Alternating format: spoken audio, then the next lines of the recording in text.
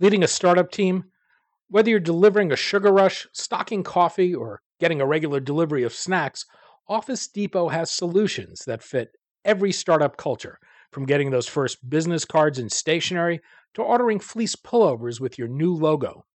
To learn how Office Depot and the California Technology Council have partnered to bring you savings on all of these startup essentials and more, go to californiatechnology.org/member benefits.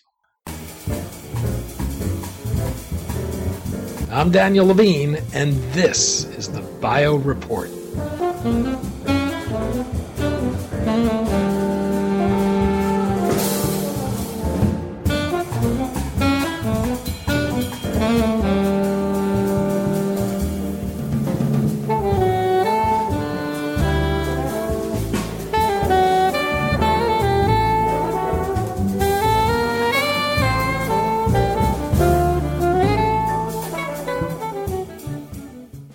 Josiah Zahner calls himself a biohacker.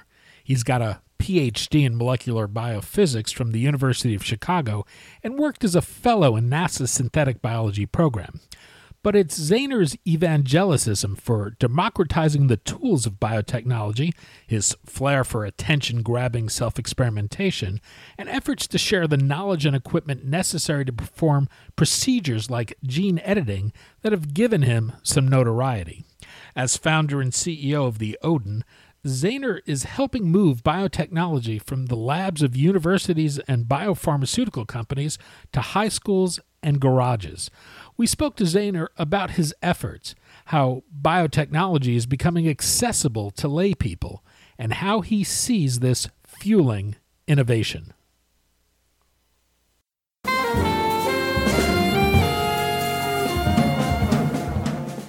Josiah, thanks for joining us. Yeah, no, it's great. Thanks for having me on. We're going to talk about biohacking, your company, the Odin, and the CRISPR kits you're selling that allow people to get a hands-on understanding of gene editing. Perhaps we can start with the Odin itself, though. Can you explain what it is and why you founded it? Yeah, so the Odin is a genetic engineering company, but instead of us trying to create a gene therapy or medical device, what we're trying to do is get people to do genetic engineering in their homes. We're trying to educate people on how they can actually use genetic engineering and take part in this genetic engineering revolution. I should say, among other things, you offer a 4-month online class, the Biohacker 101 class. How would you describe what's meant by the term biohacking, and who is this class for? What are you trying to teach? Yeah, so the Biohacking 101 class is meant for anybody who doesn't have experience in genetic engineering, molecular biology, or CRISPR and wants to learn how. So for the class, we send people supplies and kits so they can do genetic engineering at home, learn along with other people, and learn with experts in the field. So we actually have scientists like George Church from Harvard and Kate Adamala from the University of Minnesota who are giving lectures and participating in the class so that people get like a really good education. Your company is offering a frog genetic engineering kit for $299. This is being offered for someone who would like to learn to genetically modify animals. What comes in a kit? So the kit comes with frogs and all the materials you need to genetically modify them. So what the purpose of this kit is when you think about the amount of people that have had access to genetic engineering technology, genetically modifying animals or humans, you're talking in the world maybe thousands of people. If you're lucky, maybe 10,000 people. So the lack of training and experience that people have had in this area is astounding, especially when, a lot of people say genetic engineering and gene therapy is going to be one of the most powerful technologies of our time. So what we're trying to do is we're trying to put the resources and knowledge into the hands of people so that they can actually learn how to do genetic engineering hands-on, so they have an intuition for how the process works, can build off of it, and do other awesome things. Like most of our customers are from schools, So you can imagine that like having high school students and college students learn about this stuff is invaluable. And why is that a good thing? Why are people learning about how to use genetic engineering and gene therapy a good thing? Yeah. Obviously, if we want as a society to be able to create drugs that help people, create, crops and other things that can help the world, you need people who understand and know how to use the technology.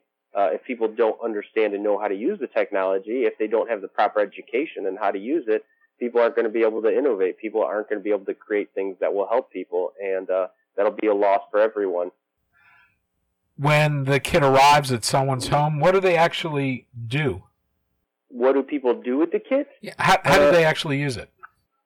Oh, so the kit comes with instructions on exactly how to go through the whole process. So it's detailed instructions that tell people, how to handle the animals, how to feed them, how to work with them, how to do everything. The process of genetic engineering and gene therapy is actually fairly simple for humans and animals, and usually just involves an injection of the gene therapy into the organism to see the effect of the DNA or the virus or whatever. And in the case of the frog kits, what is the editing they're actually doing? So the frog kits, there's not actually gene editing taking place per se. So it's a type of gene therapy that is not as common and lesser known. We call it FLEEB, and FLEEB stands for formulated liquids that enhance the engineering of biology. So what you're actually injecting is DNA with a liquid that helps the DNA get into cells. Once this DNA is inside cells, the cells think it's their own DNA, right? So you put in these different genetic elements in the DNA so the cells think it's its own DNA, and then it just starts to use it. It uses the DNA like it's its own. So it doesn't actually modify the genome long term. So there's no chance of like it spreading to future generations or anything like that. It's just the adult animal that sees the effects. So it's similar to, say, somebody injecting steroids. When you're injecting steroids, you're going to see the effect of steroids while you're injecting them, and you'll have results long term. But once you stop injecting the steroids, you're no longer going to have, increased effects. And what is the DNA that they're actually injecting? What is the effect on the frog? So the gene therapy that the first one that we actually wanted people to have access to is this gene called IGF-1, insulin-like growth factor 1. And what this is it's a growth hormone in organisms. So like in humans, IGF-1 is primarily expressed when you're going through puberty. It's expressed over your whole life, but when you're going through puberty, this hormone is what tells your body to grow bigger, to become more muscular, to have your bones and everything else grow so that you can become an adult. When you do the injection in an adult, when there's an overabundance of this gene in an adult, they do the same thing. They increase in size, they increase in mass, and this is something that's really easy to measure for anybody. It doesn't require any sophisticated equipment. It can even be seen with the naked eye, and we thought that's an amazing way to introduce people to gene therapies. I should note that the protocols and procedures you follow improve on or are recommendations from the NIH Guide for Care and Use of Laboratory Animals. Nevertheless, news of the kit seemed to generate some mixed feelings in the research community. I don't think I saw anyone raising any real red flags, but they expressed concerns about potential ethical considerations and safety considerations.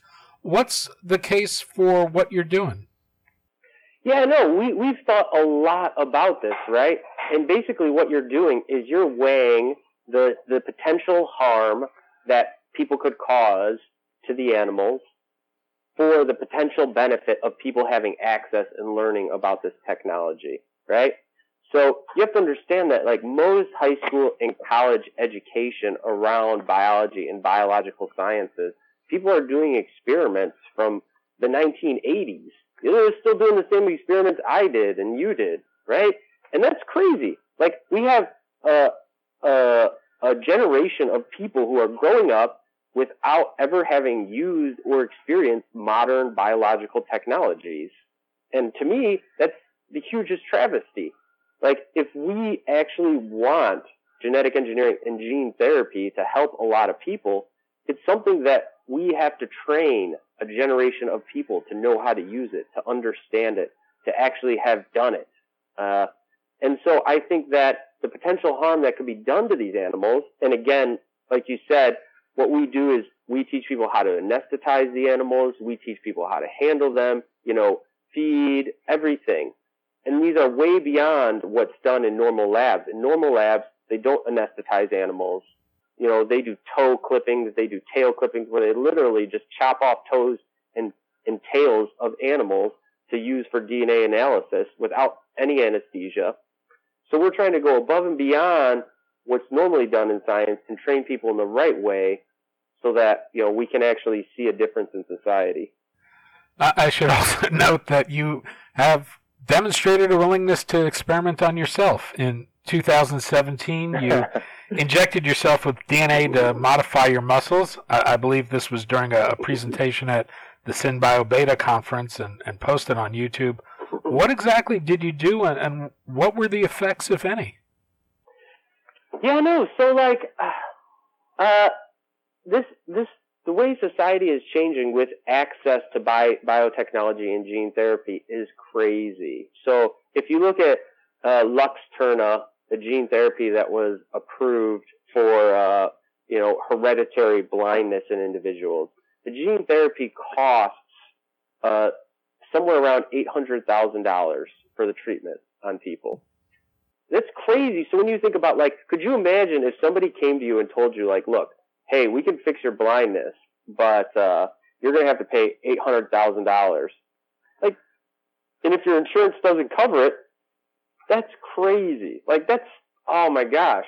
We literally can help these people, but we're putting in this large monetary inhibitory thing. The thing is, if you actually wanted to make these gene therapies from scratch, and you went to the companies that make these, Aldevron is a huge supplier of gene therapies. So are a bunch of other companies. You can contact them and have them make these it'll cost you thousands of dollars, so less than $10,000, maybe even less than $5,000. That's crazy, right? So they cost $5,000, $10,000, but they're charging $800,000. And how do we view that, and how do we overcome that as a society? And for me, I think that is we need some sort of activism. We need to show people how this works, what it costs, and we need to show people, give them the knowledge to do that. And that's what I like to do. So gene therapy has been going on. Just to clarify, the cost of development is beyond the cost of the goods. So totally. These are companies that invested hundreds of millions of dollars into developing the therapy and assuring it's safe and effective. Just for context there. No, but we could get into then why does it cost that much, right? Absolutely. It's not what not the purpose of the conversation, but yeah, things don't need to cost that much. What's going to happen? Are people going to start pirating these gene therapy technologies? That might happen if people can't afford them. There's a drug out right now, or it was approved, Glybera. I don't know if you've heard of Glybera. Yep. It was approved for lipoprotein lipase deficiency, went through approval process in the EU, and was approved. They tried to charge $1 million for it. Nobody could pay for it, so they let the regulatory approval lapse. So they have a gene therapy that can treat, pretty much cure this disease, lipoprotein lipase deficiency, but nobody has access to it anymore because a company couldn't charge $1 million for it. And to me, that's a travesty. That there's literally treatments and cures that people don't have access to just purely for profit motive. Well, in the case of your own self-injection, what did you inject yourself with, and what were the effects? Yeah, no. So I've done a number of experiments on myself. I don't really do experiments anymore using gene therapies, but I experimented for a year and a half, 2 years doing different experiments. The first experiments I did, I wanted to have an intuition for human gene therapy and how it works and what it takes and what's going on with it, because there's very few people in the world who've actually administered human gene therapies. So I worked with GFP, a green fluorescent protein. It's a very common gene to use when you're trying to, prototype and do proof of concept experiments. So I did a bunch of experiments trying to modify my skin with GFP and was successful with that. I had to take skin biopsies, which, let me tell you, hurt really bad. And looked at the mRNA being expressed in the cell and the presence of the GFP DNA, which, is not normally in human beings, and was able to detect that in my body and skin cells. So I learned how to apply and administer these gene therapies. What are you using as a vector? So I use both AAV to administer, and plasmid-based, so naked DNA. Did you? One of the issues with AAV is that you can develop an immune response. Have you injected yourself with AAV multiple times? So this was just topical application to the skin. I didn't inject myself, but I'm sure there could also be, an immune response to that. The immune response generally that I know of or have heard of is antibody production, and not somebody hurting themselves or dying. Yeah. So usually with AAV, what happens is your body produces antibodies to it, and then it prevents you from using the same AAV for future experiments.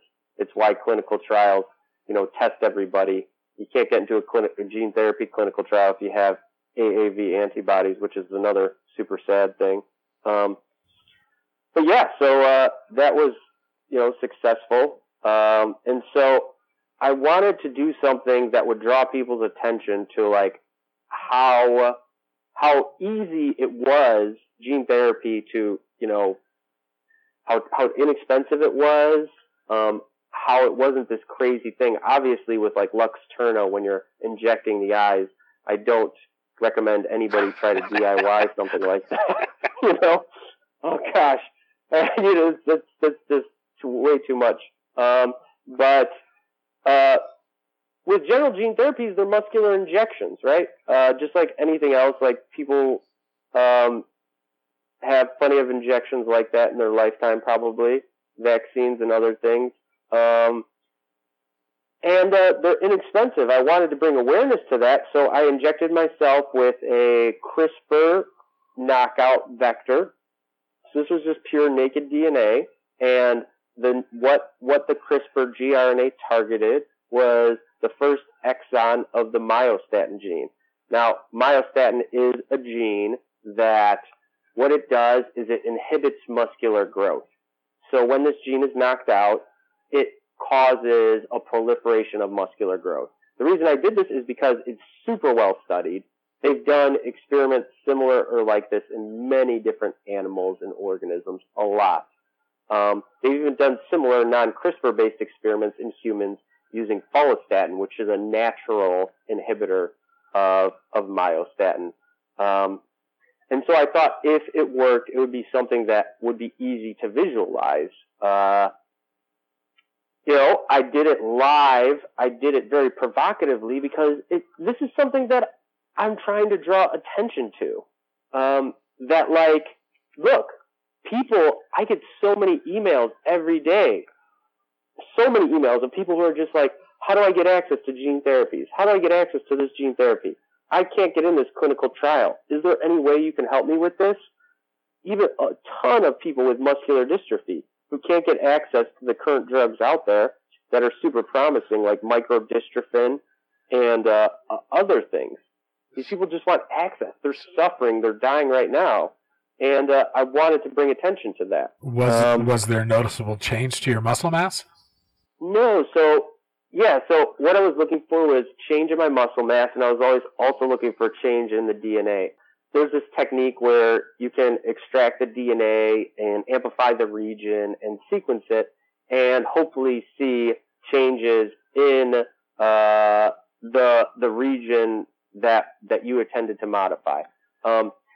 It's very difficult because there are a lot of cells, and getting the cells that could have been modified. Who knows if they're what's going on. I didn't see any significant change in my muscle, and when I tried to do these DNA analysis, they were pretty inconclusive.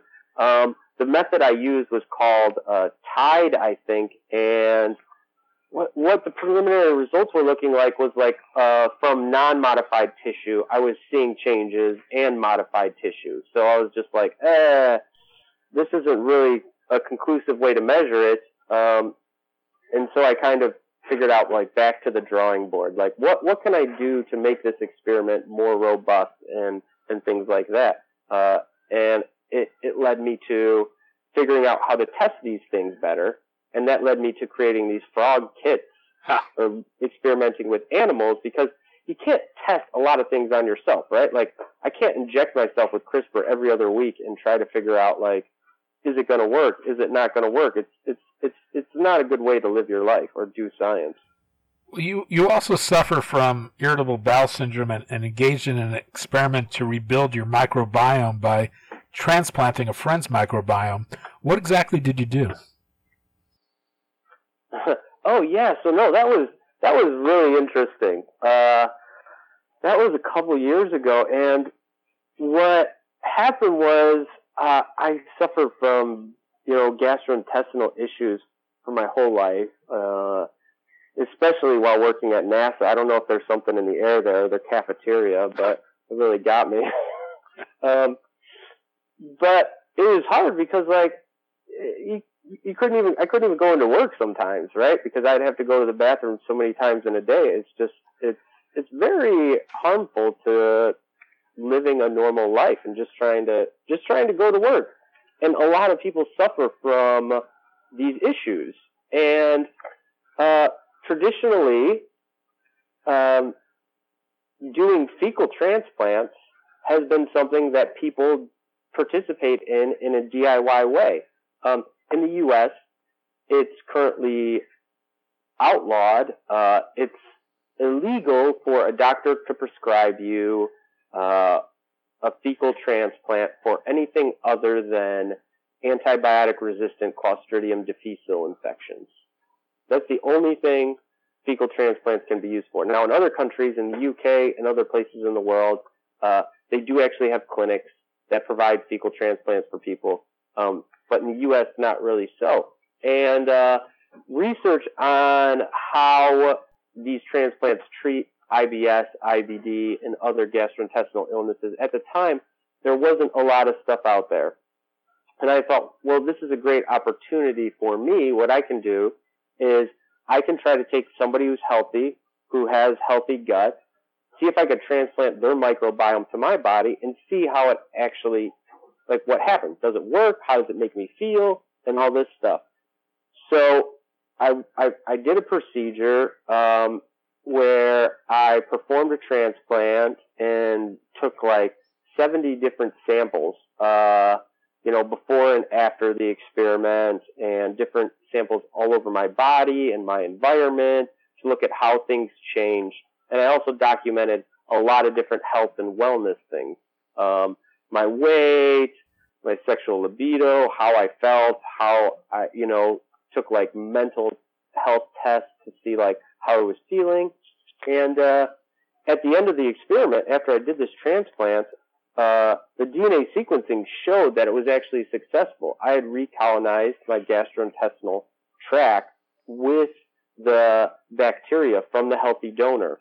And my gastrointestinal tract health, the way I felt, did improve drastically. At that time, I had blood in my stool constantly. You're talking weekly or daily. And since then, it's been non-existent. It's been a sustained benefit for you. It's been a sustained benefit. I don't recommend this for people because I think you have to, number one, a treatment like this is very individualistic. And also I think people have to approach health more holistically. You can't think of anything as a cure for a disease or illness. You have to think of how can I maintain a healthy gut despite the illnesses that I have. So I've also changed my diet and tried to be more healthy along those areas. So it's been a holistic thing, but I've seen lasting benefits. And were you able to identify what the problematic bacteria in your own system was?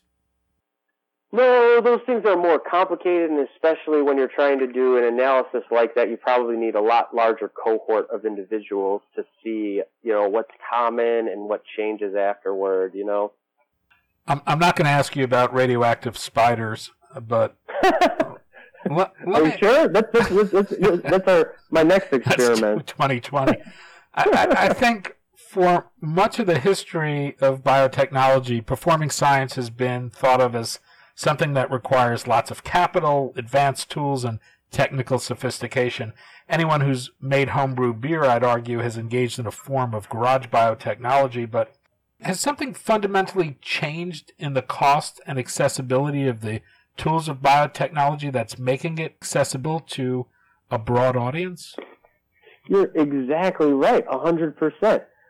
So what we are starting to see is that, like, the biotech supply companies that sell to people doing traditional biotech and pharma, they're able to mark up their prices ridiculously because people are willing to pay it. People are willing to pay a price in science for dependability, like extreme dependability and like warranties and all these things. The thing is, I can order most of the same supplies from the same distributors overseas, and I could mark it up maybe instead of 10 or 20-fold, 2-fold, still make a profit and provide people with the resources that they need to like do biotech experimentation. And the thing is, the only difference between me, somebody who has a PhD, and somebody else, a brewer, somebody else doing experiments in their garage is I went to school. I'm not like particularly smart. Most people, in fact, online would probably say I'm pretty stupid. So like, there you go, right? Like, if some stupid guy like me can learn how to do this stuff, I think anybody can. Well, what do you think the potential is for unlocking innovation with these technologies? And is there a potential for someone to use them to make meaningful inroads into improving human health or addressing a therapeutic need that may not seem commercially viable? No, that is, you speak so much truth. And I think the thing is that science and pharma and biotech are traditionally looking at things that are either valuable for publication, valuable for grants, valuable for the market, finding a drug target that's valuable or a disease that's valuable. But this leaves a ton of things open.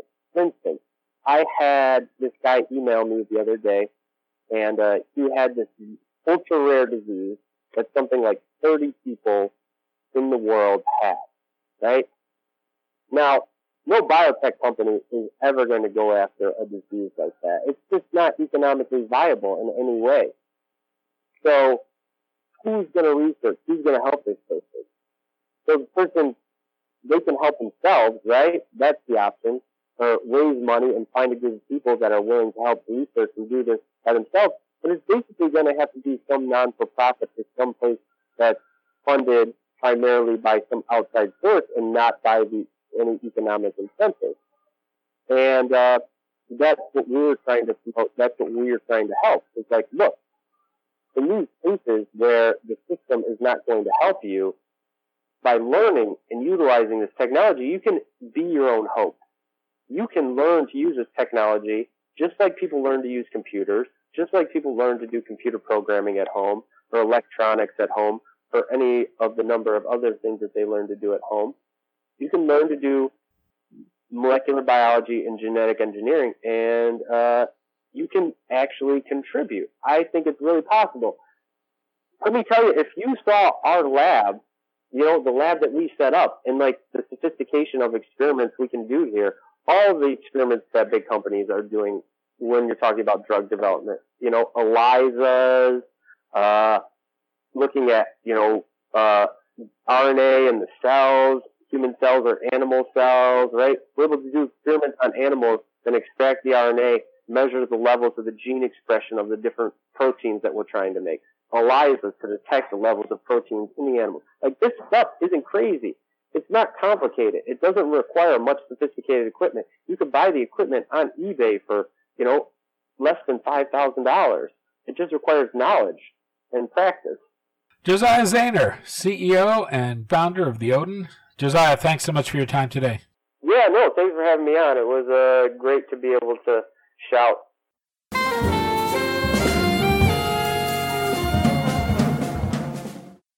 Thanks for listening. The Bio Report is a production of the Levine Media Group.